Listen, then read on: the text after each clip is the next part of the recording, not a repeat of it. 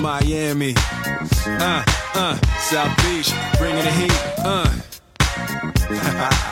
Can y'all feel that? Can y'all feel that?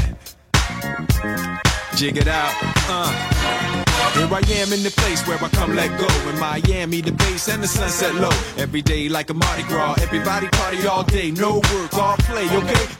Welcome back. We are back with another edition of the Fantasy 40 podcast with myself, John DeBari, my co-host, Mr. Matt Walker, and of course, as always, brought to you by our friends at Expand the Box Score. Use the promo code 40 for 4 days, free access to advanced stats, and then sign up and check it out a little more. So, Walk, week 3 in the books. Moving on to week 4. We got some waiver stuff at the end here, reaction to what happened this week, and what we've been doing, looking at snaps, targets, all that stuff, see who's trending in what direction. How you doing, and where do you want to start?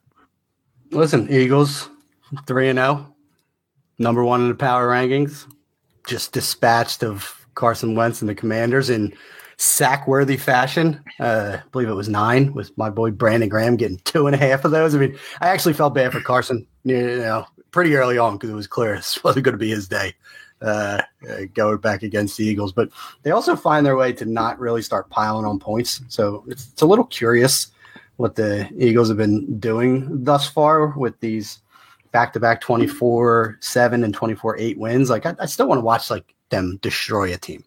They went blow for blow against the Lions, and then they kind of just like took their foot off the pedal against the Vikings and the Commanders. Like I want to see like a Bills type effort where it's just you never stop. It's just the onslaught, like what the Bills did to the Titans earlier. Like that's what I want to see. And I don't know. It didn't look like it was all clicking late. Like I want to see the killer instinct. But still, good week for the Eagles.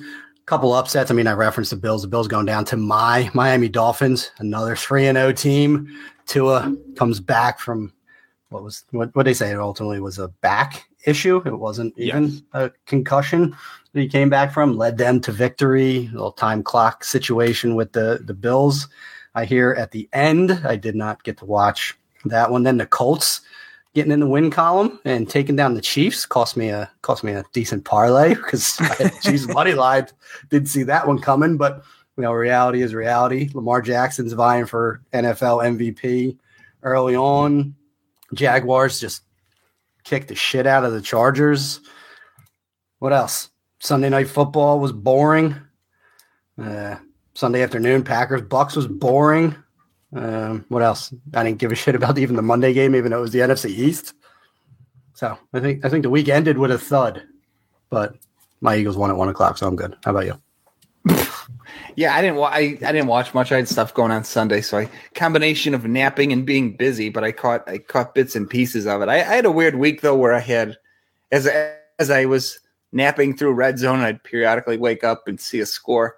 I felt like I was doing real good, like my fantasy guys were popping up, and then I checked my scores later in the day, and I got my dick kicked in across quite a few leagues. I won in a few, lost in a couple more where I thought I was doing good.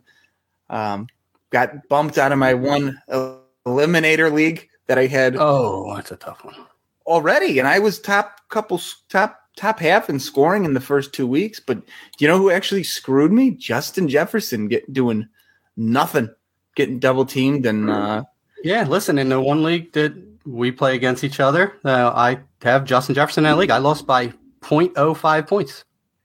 Justin you know what?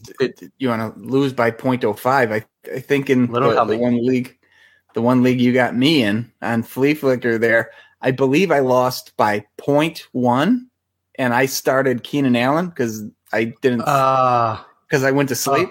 And he was game time decision. I was like, I should be up at the 1:00 to double check. So yeah.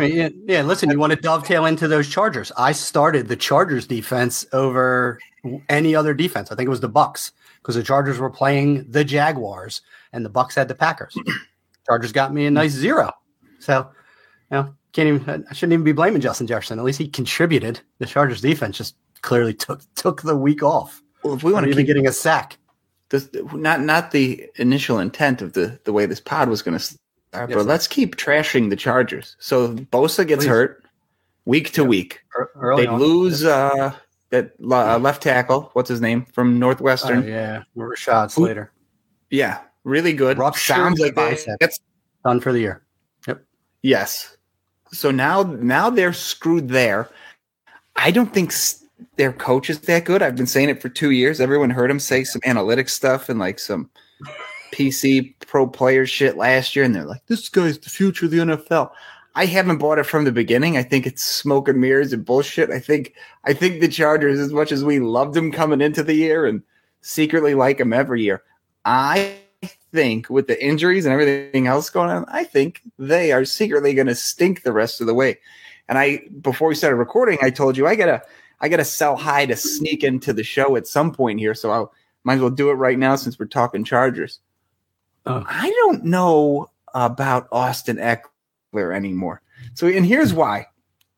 3 weeks, snaps, 49%, 63, and 56. All of last year, he only saw less than 60% 4 times. He's already seen less than 60 twice this year. And in 2020, he only did it 1 time, barring games he got hurt or was out. Dude, they're not even using him as much as they have in the past. I'm wondering if this is the time to get out, because I don't know if people have caught on to that yet. And obviously, losing your best offensive lineman doesn't help a running back, even though obviously a big part of his game is catching passes. He's 27. I'm thinking it's time to jump ship. Yeah, I mean, the irony is I looked up Austin Eckler before we went live, and right when you said sell high, I knew that's who you were going to talk about. I was absolutely certain. He has 17 catches in the last 2 games. Catches, not targets. He has 17 catches. So you might still be able to get a haul for him. 32 carries for 80 yards on the season. That line's not helping. They're trying to remove that type of workload from him. He's still seeing all the, seems like the comfort behind and the 2-minute drill and the pass stuff. I mean, no one's going to take him off the field for that. So he's still been reasonably productive. I mean, 21 catches for 139 yards, scoreless, through 3 weeks. I think there's reason to be concerned with him. He was asking for help. He wanted less touches. He outwardly has been petitioning the Chargers to help said reinforcements, which is why they brought in Sony Michel, why they drafted Isaiah Spiller. I mean, I'm still burning that candle for Isaiah Spiller, but yeah, I mean, I think it's not going to get that much better for Eckler. And even if it does, I still think he's a 27-year-old. This is a guy that's probably going to continue to be reasonably productive because of his receptions, but he's not even being productive on the carries he's getting now. So he might end up just being that receiving back that you're going to end up getting, 5 or 6 catches out of. Hopefully he gets a touchdown at the end of the day, but somehow he's still maintaining running back 13 production so far, but it's literally because he has 21 receptions on the season. Yeah. And, no one else is even in the 20s yet. We're talking about J.D. McKissick with 16, Javonte Williams with 15. I mean, he's pacing the position, 22 targets. There's only one other. Leonard Fournette has 20 and Javonte has 21. So, Breece Hall, shocker, has 22 on the season. Yeah. But, he's being buoyed by that late game pass production. He had to do it against the Chiefs late in the game. He caught I feel like he caught all 8 of those passes in the second half on that Thursday night game last week against the Chiefs. And then they were behind the whole game against the Jaguars. So of course he's going to catch a ton of passes again. I think he had 10 targets against the Jaguars. So yes, I think the short answer is you should be trying to sell Austin Eckler. Sorry, he was 8 of 8 against the Jaguars in a game they were trailing the entire time. So I'm there with you. I mean, but as far as the Chargers are concerned, at Texans, at Browns, versus Broncos, versus Seahawks going into the bye, and then they come out at Falcons. I mean, that's a pretty good run to get things right, in my opinion. I mean, the most difficult game was probably going to be the Broncos now. I mean, the Browns still no Deshaun Watson. They're not going to have Myles Garrett for that game now with a broken wrist. So the Browns don't scare me. They're just going to try and run the ball and bleed the clock. I don't think they can keep up with the Chargers if they're humming at full steam and without their top pass rusher. It doesn't make the Slater injury as bad. So, yes, sell Eckler. I'm holding out hope for my Chargers to get shit right. But, yeah, that wasn't a pretty game for them. Getting blown out. 38 points was the most points scored last week, and that was courtesy of those Jacksonville Jaguars. They paced the NFL. The second was Lamar Jackson led Baltimore Ravens, who, I mean, he's just been playing at an epic rate, 4 touchdowns on the day, another 107 and 1 rushing. I mean, he's that contract is just going up. I was going to say he might be a terrible negotiator in the boardroom, but he's doing his part. The player is certainly doing his part to maximize. Lamar Jackson, the agent, not that great. Lamar Jackson, the player, doing the agent's work for himself. Yeah, doing yeoman's work. So, that was a big win, and obviously that all goes through Mark Andrews, who saw 13 of Lamar Jackson's 29 pass attempts. I mean, we are near 50% target share territory for Mark Andrews. I mean, that's going to historically good pace. I put a tweet out the other day saying Mark Andrews is dynasty tight end 1, in my opinion. He's past Kelsey and he's ahead of Pitts. And that was there's not even I could stand on that hill quite comfortably. That was in Matthew Berry's little weekly email this week, the Fantasy Life thing. It said there is officially, unquestionably, a new tight end 1 across all formats. I mean, he's something special. I mean, he is kind of like what Pete Kelsey was, right? Where he's kind of the de facto wide receiver 1 in that offense. I mean, he's going to be the target leader week in and week out. And their defense isn't good either. So they're going to have to be in shootouts. They found themselves in quite a few. I mean, you're giving up 26 points to the Patriots. I mean, I don't really seem like that's something that should happen too easily. They gave up 42 to the Dolphins. I mean, they held the Jets to 9, but that was week 1 Jets with Joe Flacco. I mean, they got the Bills next. I mean, fucking shootout before they have to face the Bengals. Yeah, we're going to see points galore. Lamar Jackson might be QB1, unseating Josh Allen as well. So you mentioned Baltimore playing the Patriots and Miami and the Jets, which kind of brings it to any kind of injury stuff. So Patriots look like they're going to be without Mac Jones for quite a while, might even need surgery for the high ankle sprain, bringing in Brian Hoyer's season. That's a lost year. Miami, we had mentioned Tua, but he seems to be okay. And then the Jets, opposite kind of injury front, where we should see Wilson coming back this week or next. But this week was a pretty big injury week. The first one we had where there was significant stuff. I mean, Cook hurt his shoulder again, which is inevitable. Evergreen. Yeah, that just happens. But the other thing too with it is because it's normal for him, it's not as significant as if it's somebody else. You know what I mean? He's done this repeatedly and played through it going back to college. But we lost a couple of fantasy relevant players this week. Anyone specific you want to touch on and what you're doing with it? Yeah, I mean, you mentioned Cook too, and I mean, it's a known injury for him. He's harnessed it up before and played through it. I could still see it at least missing a week, and if that's the case, clearly we all know it's just Alexander Madison slots right in and gets to Dalvin Cook work. Madison's played a fair amount this year and looked good doing it, even before the Cook injury, and Madison got in the end zone after Cook left injured. The guy that I would want to talk about is Khalil Herbert. And that was after the David Montgomery knee-leg injury. I haven't looked further into what they're actually diagnosing it as, but all Khalil Herbert did was come in after the fact and just throw up a running back 1 overall game last week. I mean, and all on the ground. I mean, was it 20 for 157 and 2? If memory serves me correctly, I don't even think he had a catch or a target. On the week. Sorry, he did 2 for 12, but yes, 20 for 157 and 2, 30.9 PPR points.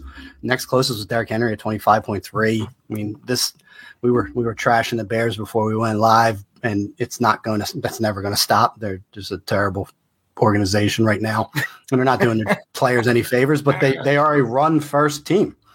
I mean, they've thrown it 45 times on the year. We have done the research, and we have come to find out that they've thrown it 45 times on the year. Now, week 1 kind of threw that off a little bit, but I mean, 15 pass attempts per week on average. I mean, you're a run-based team. You're going to try and bleed the clock. Now, Dave Montgomery's hurt. Didn't Josh Allen throw it 63 times this week? Entirely possible. Yeah, that sounds about the right. Bears. Yes, the Bears projected 4-game total. in one. John, Josh Allen had 42 completions this week. The Bears have thrown it 45 times so far in the year. So let's just forecast the Bears real quick here and see what comes of the next several weeks. They've gotten away with things early. Mud Bowl against the Niners, they beat the Texans. They get the Giants. Giants can clearly be run on. They just got gashed by Pollard and Zeke on Monday Night Football. And then it's at Ravens versus Commanders.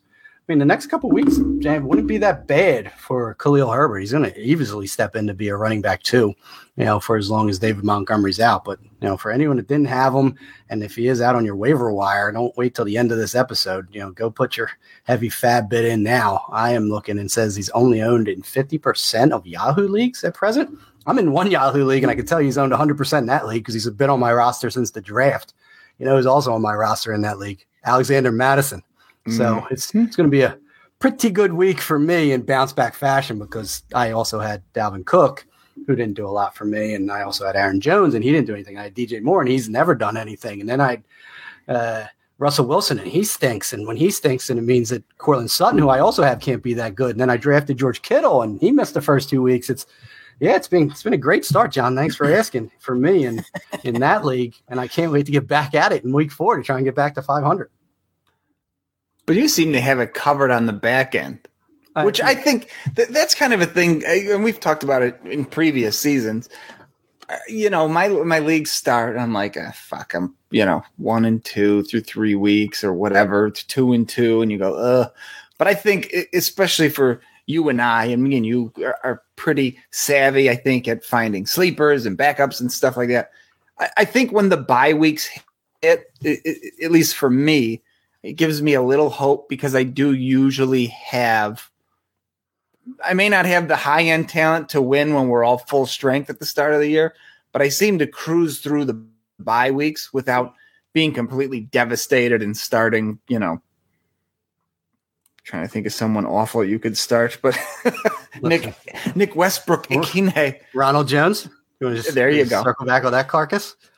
But then doing this thought process live as we're talking, that probably also explains why I run through the bye weeks, have a good record, feel good about myself, and then get the shit kicked out of me when everyone's full strength again in the fucking playoffs. So I got to build my rosters different. Construction might want to revisit that. I mean, and we're talking about injuries, and we'd probably stay in the division with the Bears too, right? DeAndre Swift is clearly dealing with a more significant injury. He's been limited in practice. His touches are going down, and it's been to the benefit of Jamal Williams, who also had a monster game last week. And I'm looking at PPR scoring through 3 weeks, and Jamal Williams is running back 8, and Khalil Herbert is running back 9 on the season in PPR already. I mean, so bye weeks haven't even happened yet, and we're already seeing some unseating. Clyde Edwards-Helaire is running back 4. James Robinson, out of nowhere, is running back 3. Your boy Cordarrelle Patterson is running back 7. Are you hearing any of the other names of all the guys that were drafted in like the first and second round? Man, no. Doing shit right now? The zero RB truthers are looking smart through 3 weeks. Yeah, listen, DeAndre Swift is running back 5. So Detroit has 2 running backs in the top 8 right now in PPR leagues.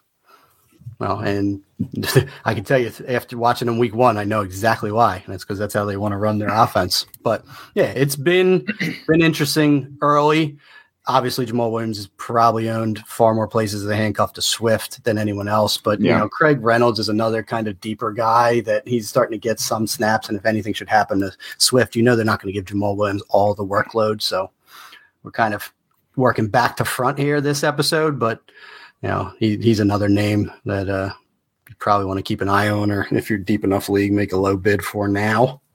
Well, going back to front, you want to just keep going with waivers, and then we'll do the other stuff to wrap it up. I mean, going through waiver stuff, I just put general running back handcuffs. I mean, look, James Conner is hurt. Fournette's been dealing with a hamstring since week 1. We've seen the injuries that you already mentioned piled up this week that have their backups looking to start in good spots in week 4. So go through your waivers, not necessarily your handcuffs, which is possible too, but all these backup guys, especially to anybody that's got a history of being hurt. I mean, we had mentioned getting rid of Eckler. I don't think grabbing Kelly is the the worst idea in the world because he's going to get more of that passing work compared to Sony Michel. There's a lot of guys floating around out there that are total afterthoughts at this point who, yeah, I mean, starting role. Yeah, I don't disagree. I mean, that's kind of been the premise early on of guys that I've been looking for early, and it was, for the 49ers backfield. And, now it's talking about, potentially that if Herbert or Madison aren't there, it's, is the next guy worth rostering? I mean, we'd have to see the significance of the injuries. I wouldn't say so for the Vikings because we've already mentioned it. Cook might be one game, might be two games. He's going to come back and play with the shoulder. Don't know the extent of the David Montgomery injury, but Treston Ebner could be a guy who's going to get more work. He could pick up the slack of the Khalil Herbert work, and that guy's not owned anywhere. You know that the Bears just want to run games, bleed clock, and get the fuck out of the game. I mean, that's just all they want to do. So to your point, it's, start looking at it. Could be the guy after the guy. You see injuries start to pile up, and, you already mentioned the Leonard Fournette's of the world and hamstrings. It's inevitable. These guys are going to miss games. Well, and a lot of times, once you start hearing about injuries, be first to act.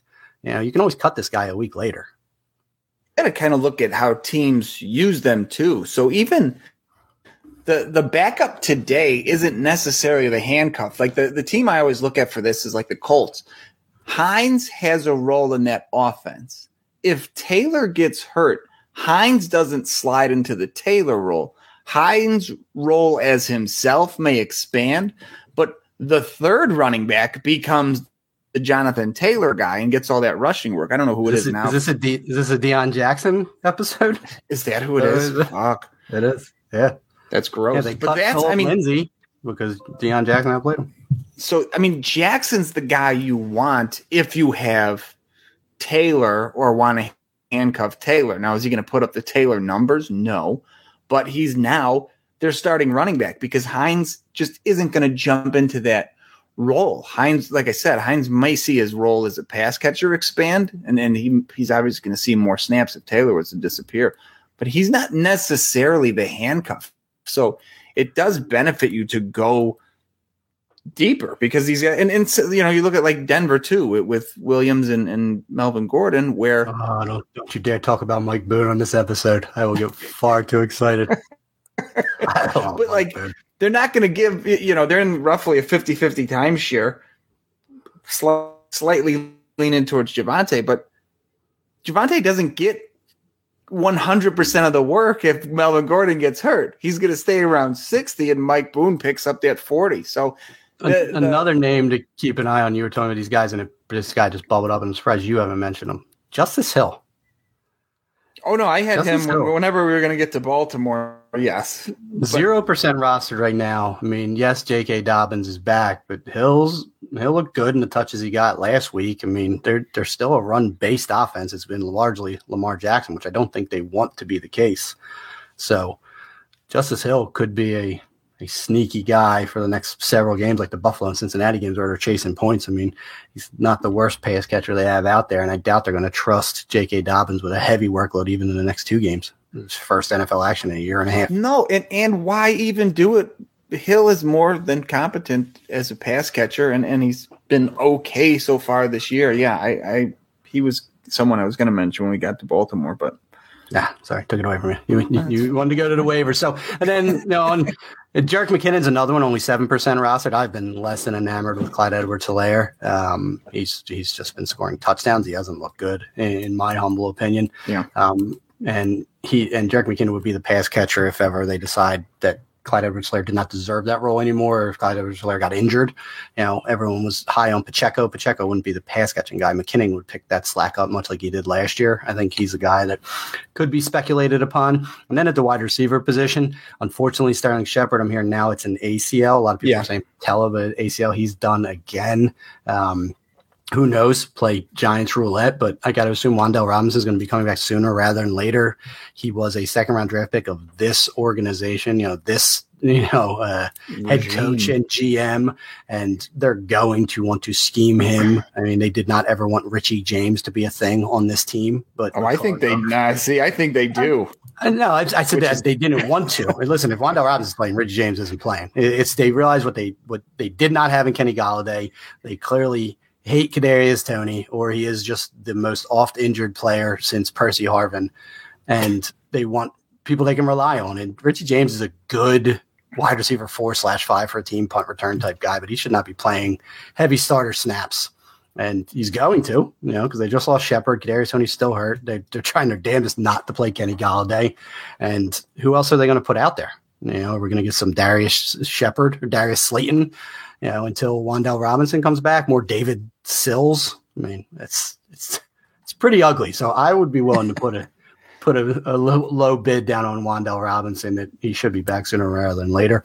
The other is Zay Jones, only 11% rostered. He is a big part of this Jacksonville offense and their ascension. I mean, 12.5, 5.3, and 24.5 these last 3 weeks. He's been more than serviceable on the season, and he's the wide receiver 2 in this offense to DeAndre Swift. He's probably the second most targeted pass option. I would assume he has 24 targets on the season. Yeah, I think that's pretty significant. For him, he's another guy with low ownership that I think easily could be a flex play for you week in and week out. Yeah, so you're right. Those are my guys. Oh my gosh, he's top 23 in targets. Zay Jones in the NFL. Yeah.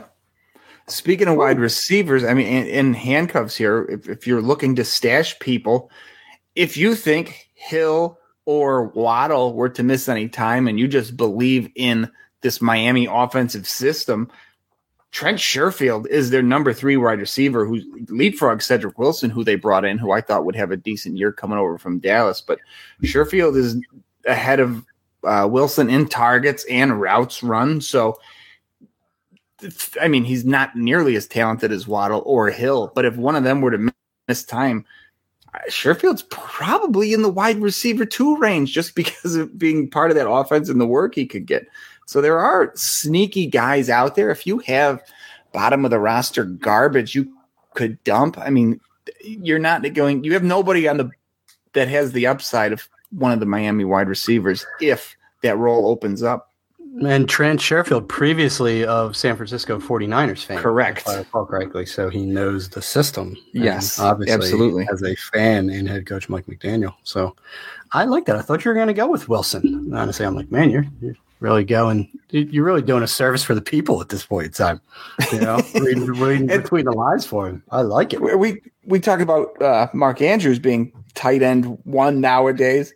If he gets banged up, I mean, kind of roll the dice. Josh Oliver had a good week this week. They do like him. They've had him in there for a while. Isaiah Likely was kind of one of the big rookies this year. But that offense isn't going to pivot to all right, we're just going to start.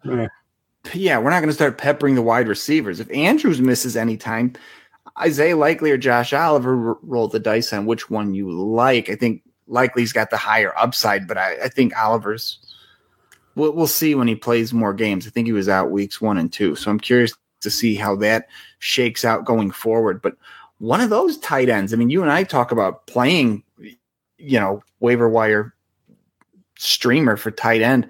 One of those 2 guys you could pick up now and stash at the bottom, and anything happens to Andrews, they're probably putting up high-end tight end 2 numbers with every once in a while, splash play, get in the end zone twice, tight end 1. And then looking to stash a quarterback, get Kenny Pickett. We're going redraft now. Obviously, Dynasty, he's gone everywhere. Trubisky ain't going to start too long.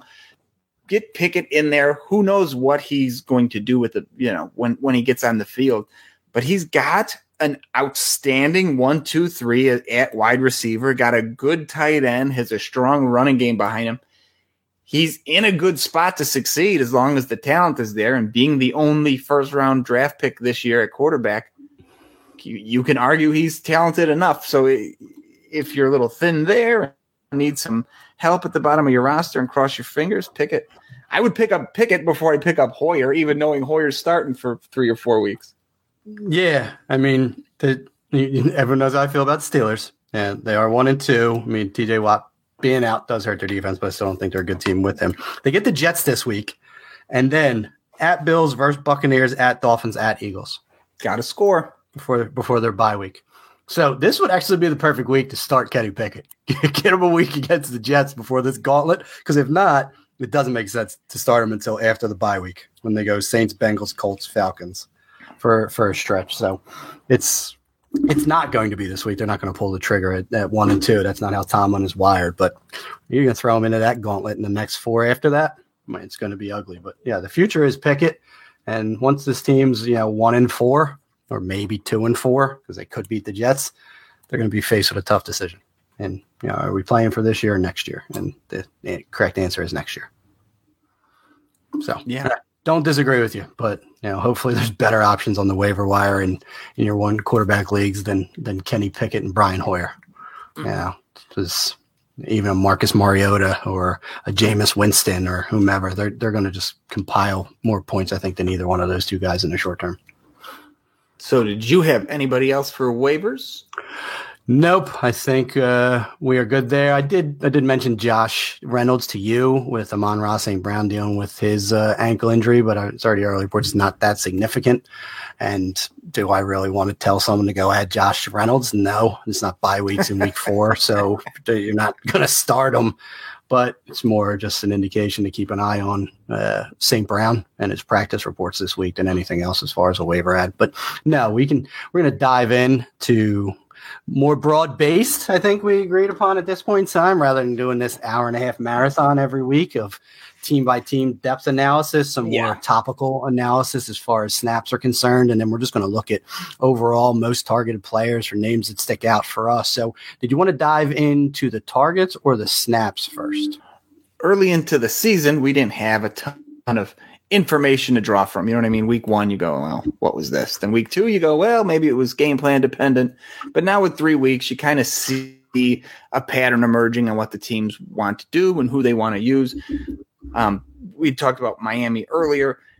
It's all Waddle. It's all Hill. The big mystery there, you kind of look at the snaps maybe between the running backs with Edmonds and Mostert. And so far, the usage seems to kind of be 50-50. It's obviously a little higher here and there. So it's kind of a roll the dice game plan. It's hard to trust either one of them at this point, but that's kind of going to be the thing we're doing going forward. So we're not going to jump into every team like we were, because some teams there's no controversy. There's clear 1s and 2s and who's being used, but we're going to look at some trends here, see who's trending up, trending down, and all that. So walk wherever you want to get started, and I'll jump in as we go. Yeah, I like that. And just the way I structured, I still did have kind of like a 1 key stat from each team here, whether it be snap related or target related for the teams. But rather than getting into like such a depth analysis on some of these guys, it doesn't really seem to matter anymore. To your point, things have kind of shaken out. We know who the starters in 3 wide sets are. We know who the handcuff is on teams. We know who the clear tight end 1 is from snap shares. And what does that mean going forward? And some places, unfortunately, it didn't provide a lot of clarity. So I just went by record in my division, which is the NFC. Sorry, my conference, which is the NFC. And of course, bubbling up at the top is my Philadelphia Eagles. And ironically enough, Miles Sanders played his highest snaps of the season from a percentage basis, 59%. But he's still TD or bust in this entire backfield because they don't see any targets in this passing game. The entire backfield has 12 targets on the season. So you still can't trust this backfield. The primary runner is Jalen Hurts, just like it is Lamar Jackson in the Ravens backfield. And, whoever is the recipient of his deep targets, if it's Devonta Smith this week or if it's AJ Brown, another week, or even if he's finally getting Dallas Goedert involved. But what is certainly for sure is that it's an RBBC in Philly, and you're playing touchdown roulette with their backfield as to whether they're viable or not. Because Sanders looked good, but he's still just not getting enough work to be a productive fantasy asset. Yeah, I don't know. The running game there is frustrating because I thought they'd be good and I thought they'd be up, and then Sanders would get, run out the clock kind of volume, and thus far he is not. It's kind of made me upset. Yeah, I mean, it's and rightfully so. I mean, I thought the same as well because I didn't think Gainwell was ever going to be a volume guy. I do like Boston Scott, but I mean, that's just not, what they're attempting to do. But I mean, Miles Sanders is 45 carries on a year. That's 15 carries a week. That's not that's not insignificant, but he also only has 6 targets on the year for 13 yards. So he's averaging 15 carries and 2 targets a game. And if he's not getting the goal line work, then what's that going to mean for you? It's going to be 6 or 7 fantasy points every single week, which is terrible. Yeah, that's no good at all. Yeah, I mean, you're staying in the East. I'll just stay in the AFC East. I mentioned there's nothing to mention in Miami. Buffalo, the interesting thing, Gabe Davis, 2 starts, 98, 96% snap share. You'd think Diggs being the alpha number 1 there, 64, 66, and 70. So Davis does not leave the field if he's healthy.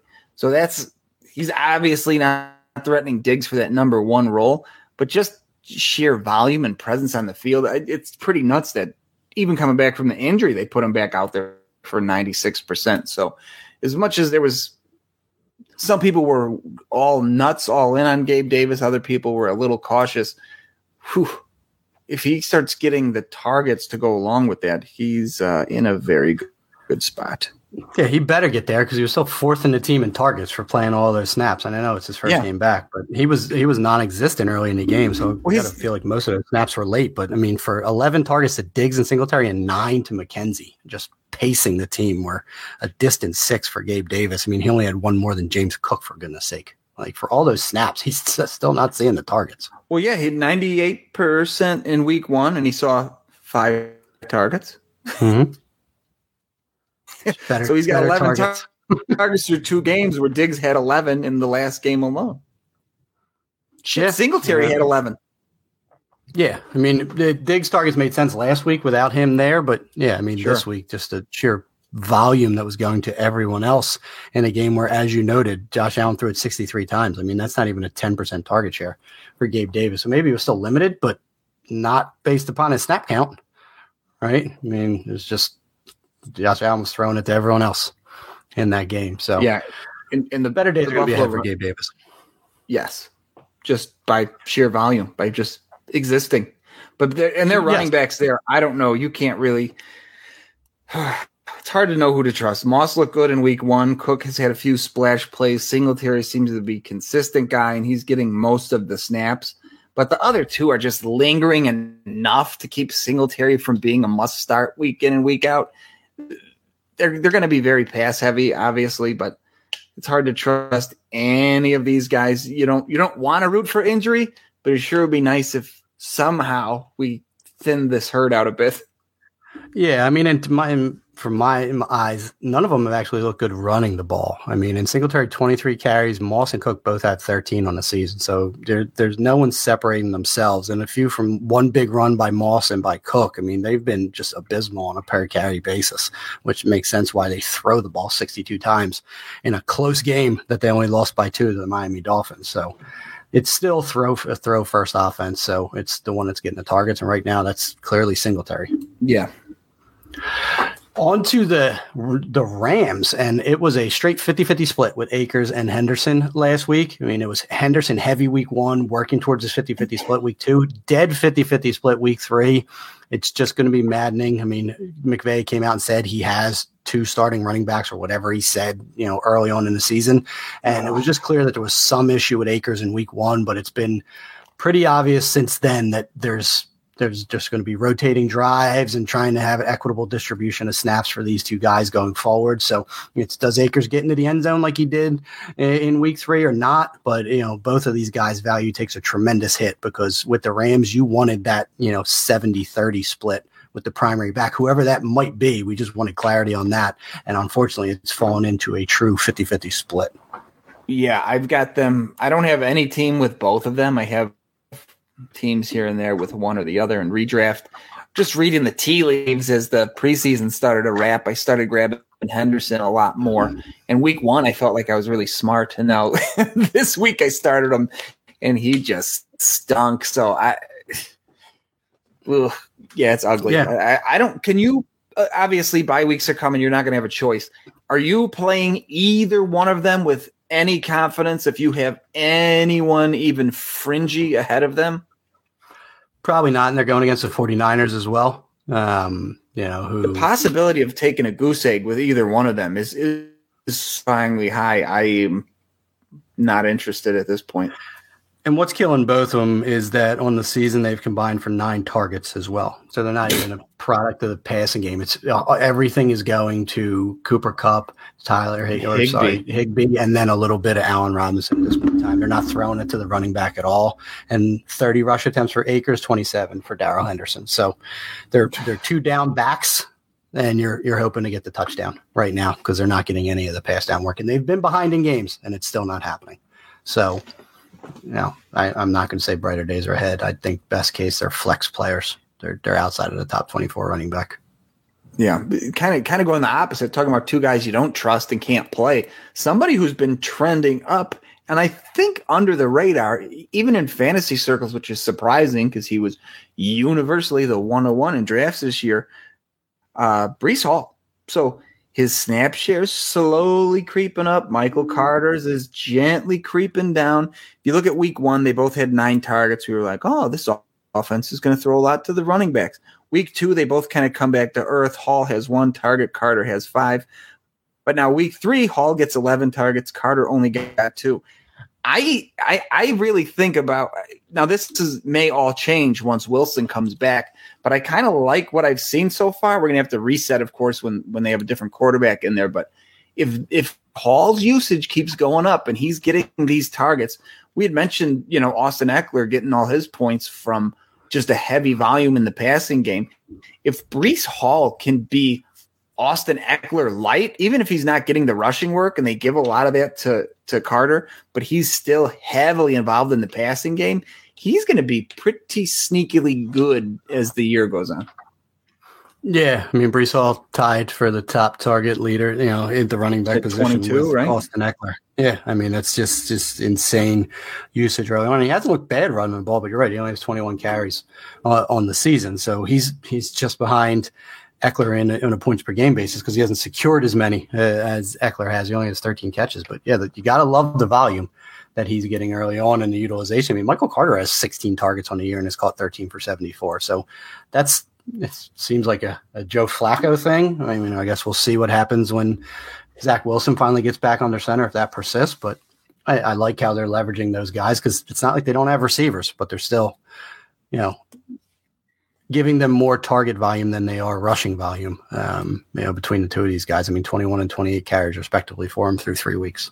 So, which is okay. I mean, if you're using, I haven't watched any of the Jets, so I don't know exactly how they're using them. But if they're kind of using a screen game as like a pitch, you know what I mean? It's kind of similar to rushing work, but exactly. Get them on the edges. Points. Yeah, get them on the edges. That's how you should be using playmakers in this day and age. So I'm just going to do a twofer just to speed things up a little bit. And I'm going to go with the Vikings. Dalvin Cook, shoulder, already talked to him. Madison came in and shouldered the load. But the irony of the game was it was a back and forth against the Lions. 1 target between Cook and Madison on the week. They have not been heavily targeted in this passing attack. By Kirk Cousins thus far. So I thought there'd be a lot more opportunity by the running backs to catch passes. But look, going back to where you started with the Rams. We have a Rams offense coming over here. The passing isn't going to Henderson or Akers there, and we're seeing a similar thing in Minnesota. So opposite of what we thought coming in, I think seeing what you see in LA might be paralleled in Minnesota. So if you're worried about the pass catching work there, you should be here too. Yeah. I mean, maybe I guess I was a little light on the receiving. It's 17 targets between the 2 of them on the season, not 12. So it was a little light there, but only 1 in this last game. So still suboptimal for those guys, just really not utilizing the running back position. And when I was going to double up, we're just talking about running backs. So let's target the Packers while we're at it. Snaps on the season, Aaron Jones 116, A.J. Dillon 103. We've seen it on the field. It's all a matter of who's getting into the end zone. Jones had a huge week 2. Neither of them did shit in week 3, which should have been expected against the Tampa Bay Buccaneers. But, both of these guys are startable options. I view them above like the Akers-Henderson contingent as far as running backs and are they start worthy? I think they both present as, running back 2s with running back upside, depending on who gets the targets any given week and the touchdowns. But, clearly they have a plan is for both of these guys to see the field a lot. even in tandem together. And then the other aspect was just Romeo Doubs getting 89% of snaps and finishing as wide receiver 9 on the week was kind of a revelation after finally getting Sammy Watkins out of there due to injury and Christian Watson was inactive for the game. They've seemed like they've kind of moved forward with Romeo Doubs at this point in time. He was heavily involved and productive, catching all 8 of his passes. He looked pretty good and seems like Rodgers trusted him. Yeah, and week to week, I think that's going to be a disaster. You know what I mean? At some point, Sammy Watkins comes back. We're going to have a got to miss 4 weeks. So, but I mean, at least get that be back eventually. But we're going to have a Randall Cobb week. Amari Rodgers might have a good game, but we kind of knew that coming in. It would be nice if Doubs could truly emerge. We got to obviously have more than one game of it to be like, okay, I could do this with confidence week in and week out. And I do like him, but yeah, it's less than ideal, but it's not surprising. We knew that going into draft season. Doubs greater than Watson. So to pivot, I can run through the whole AFC North with really nothing. There's nothing we don't know about Pittsburgh. It's all Najee Harris. Fairmouth's the only tight end of note. The wide receiver, Claypool's out snapping Deontay Johnson, but Johnson's getting the lion's share of targets. Pickens bitched a little bit and saw his targets go up from 3 to 2 to 7. So maybe squeaky wheel gets the grease in there and he might see his targets increase. That's the first time he got more targets than Claypool on the year. But what not a catch, too. too. I didn't see it. Now I got go look. Odell-esque. Oh boy, I need looser pants already, and I just thinking about it. Yeah, it was a Thursday night game. Now I should know why you didn't see it. Oh yeah, no way, missed it completely. Yeah. Baltimore we already talked about. I mean, there's that might be the most predictable team in the NFL, which is good for fantasy. Cleveland, Peoples-Jones is actually out snapping Amari Cooper, but that's where all the targets are going. Very second tier by a huge gap, David Bell, and then tight end Njoku snap wise is leaps and bounds ahead of everybody. Glad I cut him in a few spots after 2 shitty weeks so he could explode on Thursday and cost me several wins had I even had him on teams in best ball leagues. But nothing new there. Obviously, everything's going through Chubb, who's having a great start to the year, and Hunt has his splash play still serviceable in PPR. Cincinnati, absolutely nothing of note. When they're all healthy, it goes Chase, Higgins, Boyd. Boyd's had a pretty good start to the year. A lot of that was with Higgins banged up. I think Boyd might be the sneakier play going forward as teams focus on Higgins and Chase. Boyd probably has the best matchup on the team week in and week out. But other than that, nothing surprising. We saw P. Ryan's snap share tick up this week and Mixon's go down. But I think that's just a fluke outlier. It was a product of the get right game that the Cincinnati Bengals so desperately needed this past week because all that work was late in the game, and now the Bengals short week into the Dolphins, so they were probably just letting Mixon rest because they're gonna need him on Thursday night. So I'm right there with you. And you tackled a couple, I tackled a couple, and I still went top to bottom as far as where these teams are from a record perspective rather than division. But I can still tackle 2 NFC East teams because they're back to back. And this was the Monday Night Football game, and it was the Dallas Cowboys. CeeDee Lamb saw a 39% target share in week 3 and still tried to have a bad game. He dropped the touchdown early and had to catch a one-handed 1-yard touchdown late to find his way is to be a top 10 receiver on the week. And then from a running back carries perspective, Zeke had 15, Pollard had 13. I have to say, both kind of look good. Jason Peters seemed to bring a little life to this Cowboys rush attack. Giants still are a bad defense all in all, but I think it was pretty telling that both guys were actually able to be productive. Zeke scored on the week. Tony Pollard had the big run in the 100 yards rushing. So both can be useful in the right matchup. And from the Giants, it's Saquon Barkley or bust. He had a monster game, 14 for 81 and 1 rushing, another 4 for 45 receiving. We talked about Sterling Shepard, unfortunately, but Kenny Golladay watched 3 targets, 0 receptions. He went down looking on the week. And even with the Sterling Shepard, it's not going to get any better for this guy. I mean, he's he can be as malcontent as he wants. I mean, he's not deserving of anything better. It doesn't seem like, from all the footage we saw and all the camp videos and then what we've put on tape thus far on the season. I mean, I just think, unfortunately, Kenny Galladay's done. He's a big-bodied receiver just dealing with back injuries. Like, it just they fall fast. And at least he secured the bag before he did, and it hurt the Giants because I'm an Eagles fan, and that makes my heart happy when bad contracts go to division rivals. So that's the Giants in a nutshell. Hopefully, like I said, little Wan'Dale Robinson, maybe Kadarius Toney gets out of the doghouse. They have playmakers. They're just not on the field right now. They're gross. They were the worst 2-0 team in football. I think they might be the Bears are 2-1, so they're the worst 2-1 team. But the Giants, I think, are close for second. But a lot of smoke and mirrors. Chargers, we mentioned Eckler and his usage, which is concerning. Wide receivers there, they lost Jalen Guyton. Not a big deal for fantasy, except he was kind of the speedster that took the top off of defenses. When Keenan Allen's back, does that role maybe go to Mike Williams? Or Josh Palmer. Isn't Williams faster than Palmer? Probably, but he's also kind of – his role seems to have evolved in this offense. He doesn't seem like he's as much the downfield threat anymore. But, I mean, he certainly could be. I mean, Palmer paced the team with his 9 targets, had 6 for 99 on the week. So, my Josh Palmer shares hope. No offense to Jalen Guyton, who, has a role, but all he is muddying up the target share in that offense. Yeah. And staying with the AFC West there, Kansas City, Valdez-Scantling, then Juju, then Hardman, and not even close with Hardman, actually, 1, 2, 3 in the pecking order at wide receiver. They're all behind Kelsey. MVS has more targets than Juju, if my math serves me correct, or pretty damn close. I think it's 19 to 18. Juju might have a 1 target lead.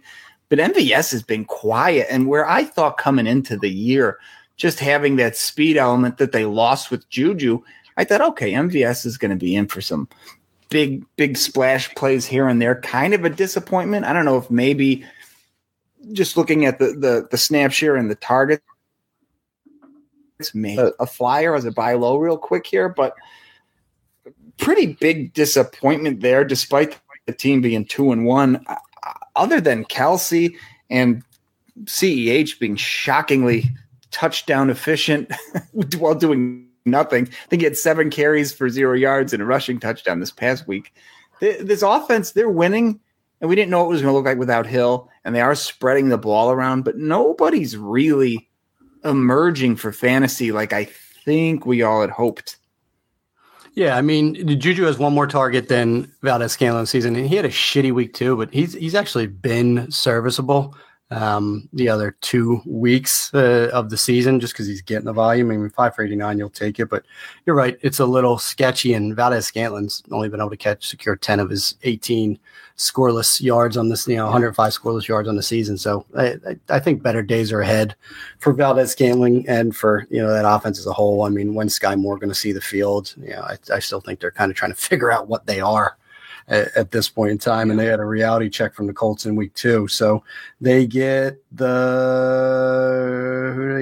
get the Bucks on primetime in week 3. You're going to have to throw the ball on the Bucks. So we shall see what comes of that. So you were talking about the Giants or the Bears being the worst team after I talked about the Giants. Well, somehow they're 2-1, so they rate highly in my order here. And all I know is that Khalil Herbert saw 60% of the snaps on the game, was the primary running back after Dave Montgomery went down, and posted the RB1 overall week in week 3. Keep an eye on practice reports for Montgomery. Khalil Herbert is a plug-and-play top 18 running back. I'm not going to continue to predict that he's going to be as successful. They did go against the Texans on the ground, but he's going to get the volume, and this kid is good. He's someone that you need to keep an eye on. He is a weak winner.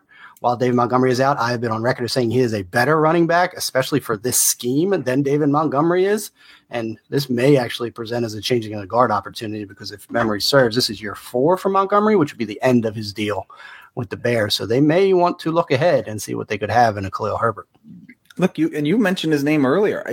If you don't want to spend all your fab on Khalil Herbert, which is going to be a shootout in leagues this week for him, Dude, Ebner. Give me Ebner for $1. No one's putting in Ebner bids this week. Get him for $1 because he might end up pretending, of course, the Bears had a reasonable offense that threw the ball.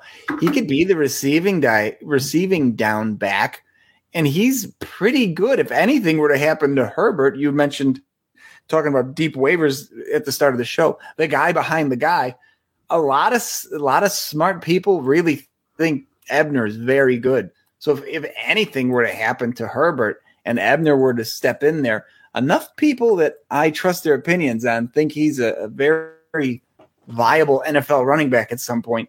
He could be a league winner, and he's not even on anybody's radar. You get him for $0 this week. Yeah, I'm a trust an Ebner guy. I mean, I'm trying to look through for any David Montgomery updates. There's really nothing out there at present. So yeah, monitor the injury reports. But yeah, you can get you a free trust in Ebner as well, because the Bears are going to want to run the ball, so he's going to get opportunity. And then the other one I wanted to just shout out was somehow the Carolina Panthers finally got their head out of their ass and activated Laviska Shenault. Saw a mere 11 snaps, but was wide receiver 20 on the season. The kid's fucking explosive. I just don't.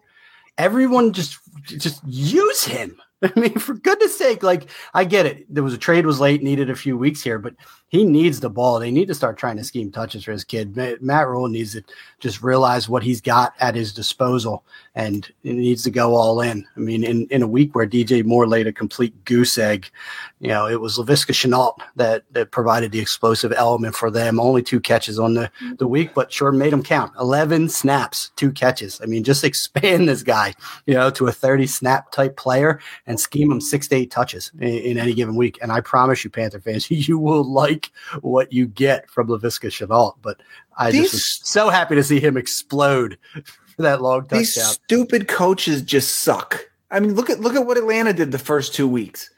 They weren't heavily targeting Kyle Pitts, and the coach comes out and is like, "Oh, we're trying to win games, not play fantasy football." Get the fucking good players. That's how you win games. Football. Yeah. Huh?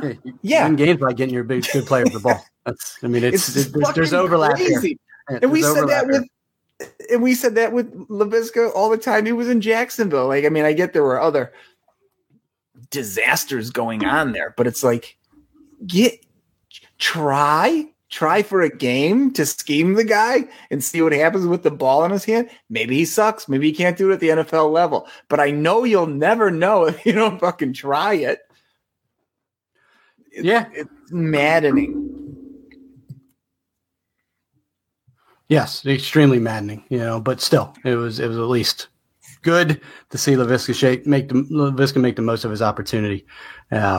That he had. Also then go to the 49ers, who just were dreadful on Sunday as well. But Kittle came back.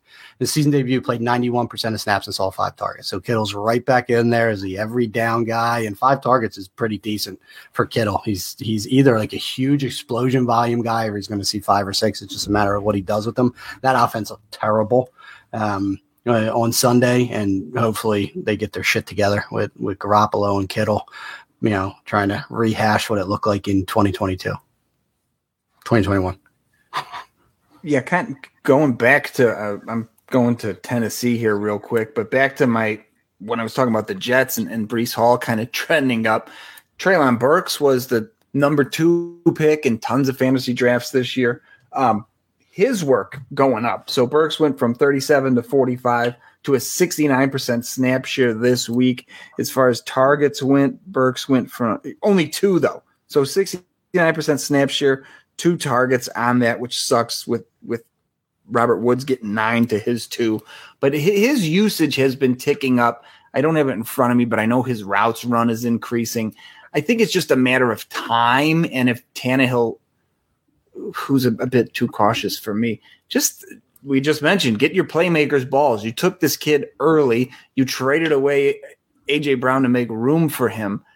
Just throw him the ball a couple times and see what happens. I mean, your team kind of stinks already. You know what I mean? And then another one trending the opposite way, someone we talked about a lot this offseason was Austin Hooper as one of our late-end, tight-end targets. Jeff Swaim is eclipsing him. He's out snapping him. He's out targeting him. Jeff Swaim might be the guy if you're looking for a late round tight end kind of fill-in player going forward. Is he going to win you a league? No, but he could win you a week here and there. If you're in best ball, you could be worse than that, but Hooper's donezo. Yeah, I mean, it's ugly. I mean, Robert Woods paced the team this week. I mean, shit, Derrick Henry saw, I think the second most catches on the week. It's just who even knows anymore with the Titans. I mean, Treylon Burks looked like he was about to pop, and then he kind of, just saw minimal opportunity in a must-win week 3 for them. So who knows? But, what we do know is it's definitely not Austin Hooper, which we were both pretty high on as a super late guy that you could get in that kind of tight end streamer world, because who else were they going to throw to? And the answer is not Austin Hooper. Well, we weren't wrong. We just picked the guy we thought was better. I mean, and the answer was Jeff Swaim, who, if you had grabbed him instead, has been okay, even missing week 2. Yeah. Definition of irony. All right, on to those Detroit Lions. DeAndre Swift's clearly injured and being limited. He only played 41% of snaps, which was his lowest snap percentage of the season. Jamal Williams is a vulture and went up to 45% of snaps and put a PPR RB3 finish on the campaign for week 3 because he gets all the short yardage, which resulted in 2 touchdowns for him. But a limited Swift is a value for Jamal Williams. Mentioned Amon-Ra St. Brown earlier, and he saw his lowest snap share of the season at 73%, and it was likely due to the ankle injury he sustained, which it looks like, at least what I'm seeing on Twitter early on, is it doesn't appear to be significant. But still, worst production of the season, lowest snap share of the season, ankle injury, not typically good things for a wide receiver that was blossoming into a top 10 dynasty guy. Yeah, not good. Another not good situation. Indy. People thought that, they're coming off this big win. Michael Pittman is on the field constantly, missed week 2, but 98, and then comes back from the injury, 94% snap share. After that, I mean, Paris Campbell's on the field, but he's doing nothing with it. Pierce missed that week 2, came back, 45% snap share, nothing with it. Can't get it out. Doolin. No. Doolin. Ashton. There we go. Ashton Doolin. 35, then 64 with Pittman and Pierce out in week 2, then back down to 25%. Just none of them moved the needle besides Pittman for a team that we thought would be clicking on offense and maybe get a wide receiver 2 emerging. Thus far, not happening. And kind of interesting at tight end, we'd like Kylan Granson a year ago. We both liked Mo Alley Cox this year. Jelani Woods we liked as a rookie. Then Landon here, we thought not the greatest. But Woods is the one trending up. He caught the touchdown in the last game. 9% snap share, 16. Now he's up to 23. Mo Alley Cox, shockingly consistent, 54, I believe, 3 weeks in a row. Might be 59. Can't read my own handwriting. And Granson is in the mix too, 55, and 42. So if you're looking for a consistent tight end with volume, look elsewhere at Indy. But if you're looking to throw a dart, Woods is the one trending up out of that group. Yeah, I mean, it's, they put the draft capital on the dude is a freak. I wanted to be Mo Alley Cox, who is also a freak, but it seems like they're working their way more towards the Jelani Woods world, even though they paid my boy Mo Alley Cox. But still not too pretty with those Colts. Speaking of not pretty, it's the Saints. Alvin Kamara, 70% snaps after missing week 2, so kind of stepped right back into his primary running back role. Wasn't highly productive, lost a fumble, hurt your fantasy week. Jarvis Landry has been reduced to a 30% snap player. I believe he's in the 90% in week 1. Don't have it in front of me, but 30% in week 3. Traquan Smith played 61% of the snaps. They may be trying to get some speed back on the field because, Jarvis Landry certainly doesn't present his speed. Michael Thomas doesn't present his speed. I mean, I'm sure Olave does, but, maybe stretching the field a little bit more with Jameis Winston. So Traquan Smith is eating into Jarvis Landry snaps.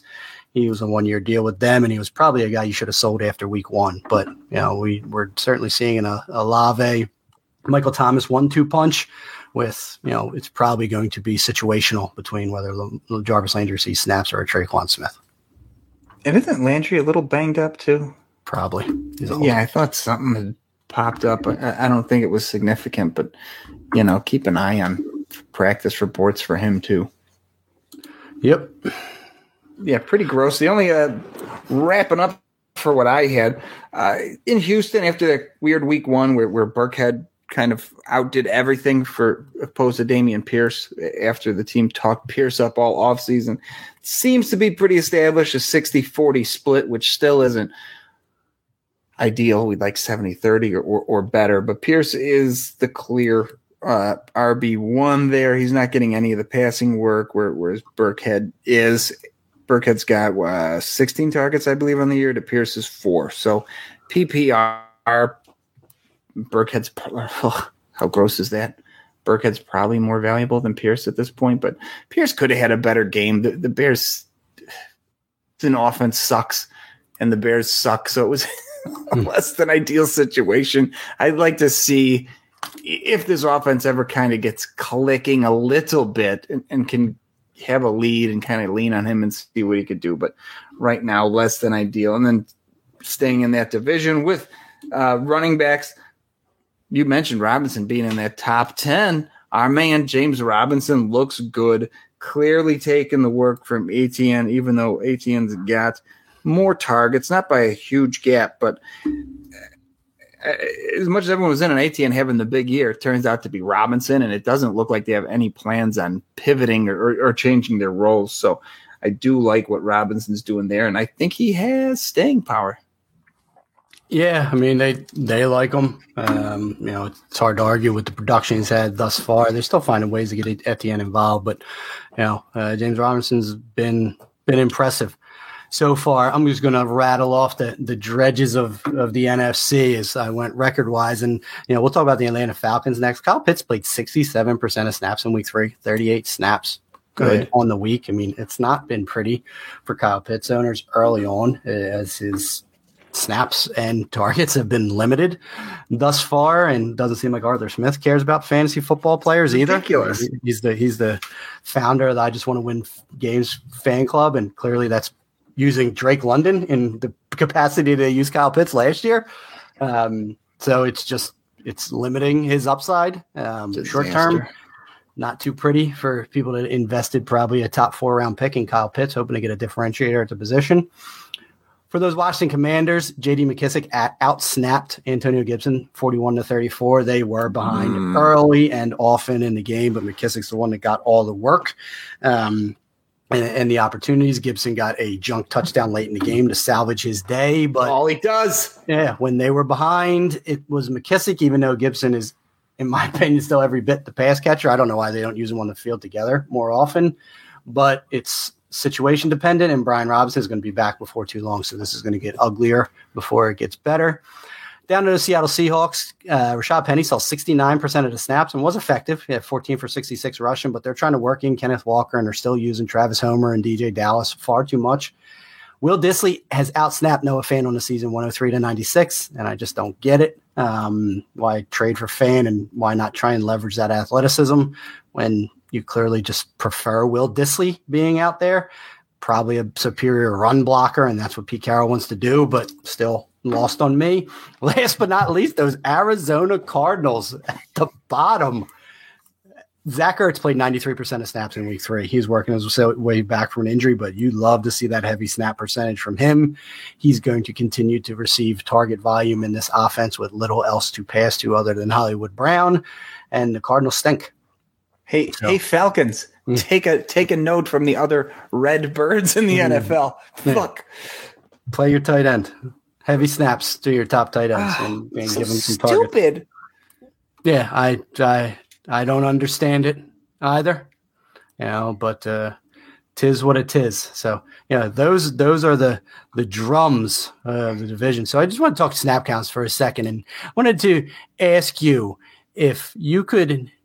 There's some obvious guys, but if I told you that Michael Carter was 8th in snaps played so far at the running back position, would you say I'm telling the truth or lying? 8th in snaps, just because I know they had that one game where they had like 73 offensive plays, I would say you're telling me the truth. It is. He's at 131 on the season. The irony is Saquon Barkley's pacing the running back position with 177 snaps played. Saquon hasn't played less than 50 snaps in any game, 50, 61, 66 on the season. Joe Mixon right behind him at 171. Joe Mixon played 73 snaps week 1. So this is going into unintentionally. This is directly what we've just been talking about. Get your fucking good players on the field and let them play football. It's hard to argue that Barkley's not the best player on the Giants. So what are they doing? They're using the shit out of him. And it's the opposite. And it's the opposite of these terrible teams. I mean, we're talking about the Falcons. They suck. Their good players aren't even getting the snaps, let alone the targets and the volume of touches. You look at the stupid Bears, which there's a case to be made. Khalil Herbert's one of the better players on the team. We just haven't seen it enough. But going in, we knew Mooney and Kmet were their two best offensive weapons, at least in the passing game. Why target them? It's like shitty teams don't use their good players properly. You mentioned, Laviska. Jacksonville sucked all the years he was there. The guy's a playmaker. He goes to Carolina, who also sucks, but they got him involved, and he does things with the ball. It's not. This was an unintentional transition. It's very obvious if you have eyeballs that work. Yeah, I mean, and there's some outliers as far as snaps are concerned at the wide receiver position too. I mean, Arizona Cardinals have 2 wide receivers in the top 12 with snaps, and you knew Marquise Brown. Greg Dortch is the other one, 188 snaps on season. He's been productive so far. The Vikings, who we knew, Jefferson and Thielen are both in the top 12 as well, but Elijah Moore at 209, third most snaps played at the position. Jahan Dodson at 208. He's been out there for heavy snaps. Didn't do anything in week 3, but was productive in weeks 1 and 2. And then you got the Devonta Smiths, the Terry McLaurins, the Christian Kirks, the guys that aren't going to leave the field. Cortland Sutton, Devontae Adams, kind of proven veterans before you get to like some of the lower tiered guys. But, it's interesting to see who are playing the heavy snaps at their position. I'd go into tight end, but we know that's a mixed bag based upon blocking and percentages and things of that nature. We were talking about how Pitts is not really playing the snaps. I mean, he's still a 1, 2, 3, 4, 5, 6, 7th in snaps, which seems a bit odd to me. He's actually played more snaps than Travis Kelce has at this point in time from a pure snaps perspective, but that's because he played 63 snaps in week 1, but it's gone 63, 57, 38. So he's going in the wrong direction from a snaps perspective. While you would not guess who the leader in snaps at the tight end position is at this point in time, and he's a favorite of yours. Put me on the spot. I don't know. He's a favorite. Dawson Knox. Talked about him a lot last year. Dawson Knox is up there. Dawson Knox is 6th at 163. I don't know. He just signed to a new team this year after breaking out last year. Oh, fuck. Everett? I'm trying to think who's on a new team. You put me on the spot here. I don't know. He has long, flowing hair. I'm trying to help you. I'm drawing a blank, and I'm also looking something else up for you. So. I mean, the irony, it's so long, flowing hair. I thought you were going to say, what's his name? The dude for Hayden Hurst. But no, Tyler Conklin, 209 snaps. On the season. You loved him. I mean, you should have got that. But Zach Ertz has found his way to number 2 with that 70. He's played 73 and 77 snaps the last 2 weeks. So here, I just wanted to see, even on his limited snaps, this is what I was looking up on. My Conklin brain wasn't working. So Kyle Pitts, 23% target share, 50% catch rate, 74 routes run, which is a 78% route participation rate. And routes per game, 24. I mean, I guess their offense just sucks. So even if the more I'm looking at this, maybe even if there's not a ton of room for expansion here unless that whole offense starts running more plays. I mean, we mentioned the Jets a couple times here, having Moore and Carter among the snap leaders, but they also had a game where they ran like 73 fucking plays. So snaps along, if your offense is out there and you're running plays and kind of doing a name you don't want to hear, but kind of a Chip Kelly mindset where you're just running a ton of plays, you're going to see more snaps. So maybe these teams, maybe we got to look in the future to see kind of teams that have the most first downs probably have the most teams with the most snaps because they're just running the most offensive plays. Yeah. So chicken and the egg, we'll have to figure it out. Kyle Pitts is tied for 9th in targets at the tight end position through 3 weeks. I mean, I don't care how many routes a team is running. When he's arguably your 1A or 1B receiver. I mean, paint him in London however you want. You have to see more than 6 targets per game. Which I don't care. If you're running 24 routes, that sounds like 24 chances to get a target, and he got 6 of them. But by the way, talking about what Atlanta's throwing the ball to, Bryan Edwards, healthy scratch this week. So I'm done there. Break my heart. You gotta be. I mean, it's just sometimes it doesn't translate. It's unfortunate. You had a couple, glimmers of hope with the Raiders, and then they cut bait pretty easily, and then you thought he couldn't have landed in a better spot, right, with the Falcons, where there was little other than a rookie in Drake London to really fight at the wide receiver position, and he can't unseat Olamide Zaccheaus for opportunity week in and week out. So so much for the record breakout age, but unfortunate. So going into next week, we got another thing. I found a little fun stat of players after week 4, kind of who's got some staying power at their respective top 12 at the position. And so we'll take a look at that a little next week. Probably whittle down a lot of this data as more people are eliminated as they get fewer and fewer touches going forward. But we'll see what the injury gods bring us in the coming week and see how that affects everything. But that should do it. Walk, you want to add anything or take us out of here? Nope. Just, John, you got to watch Thursday Night Football this week, man. It's the Dolphins-Bengals. This is the game. If you were going to break your rule for a game. I'm at work. I work during Thursday Night Football. So, right, but one of the guys I work with is usually streaming it. So I guess I'll pull up a seat. There you go. You need to get in for the whiteout. All right. That will do it for us. So as always, be sure to check out Expand the Box Score. For myself, John DeBari, my co-host, Mr. Matt Walker. Enjoy week 4, and we are out of here. Ow! All right.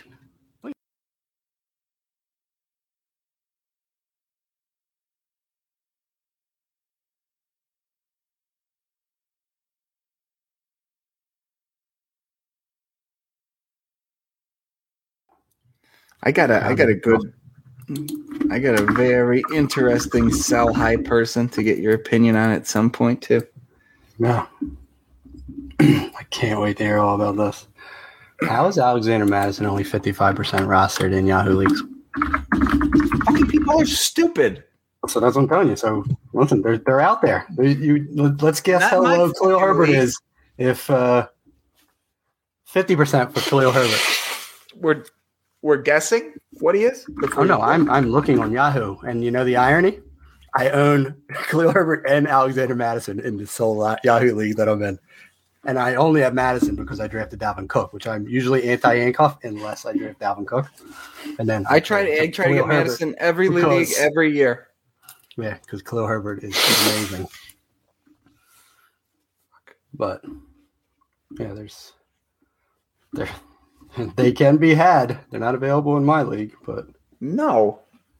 Well, yeah, and then listen, any dynasty league clearly these days are all scooped up. How do we fix that? Dynasty league waivers is a fucking shit show. Do we just need to make benches shorter? Benches. I am anti 2-year taxis. Most of the leagues I'm in are only 1, but I'm anti 2-year. You shouldn't get 2 years to stash guys. And there should be a limit on the amount of guys you can have on the taxi squad too. It shouldn't just be however many rookies, like evaluate, move on. The league I run, it's 5. That's it. I don't care how many draft picks you have. You have to get it down to 5 by the start of the regular season. So it de-incentivizes trading of draft picks. That's the unfortunateness of it. But it doesn't allow like some team to have 10 players in our taxi squad. So then it pushes those guys to the waiver wire. the Eagles are the best team in the NFL. Look at you coming around on your old Eagles there. Hey. I just saw it too. You know where I am from. Filler. Hey, power rankings don't lie. That's funny. After the Buffalo Bills succumb to my also darling Miami Dolphins, who are 3-0. I'm not convinced until I see a Jalen Hurts jersey on your back. That's when I'll know you're all in. Okay, I'm an adult. I don't own jerseys.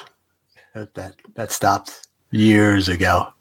Probably with I'm very anti-adult in other men's jerseys. Neck tattoo. Possible. I mean, I got the neck for it. Look at this thing. This thing was just built.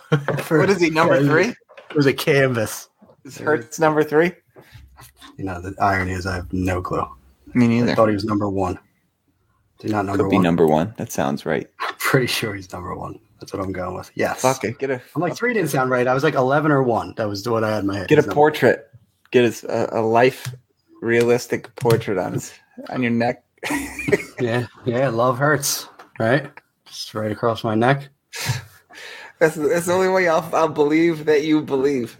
Yeah, I mean, listen, my buddy of mine reached out because he knows I'm a skeptic, and he was like, "You believe now?" I was like,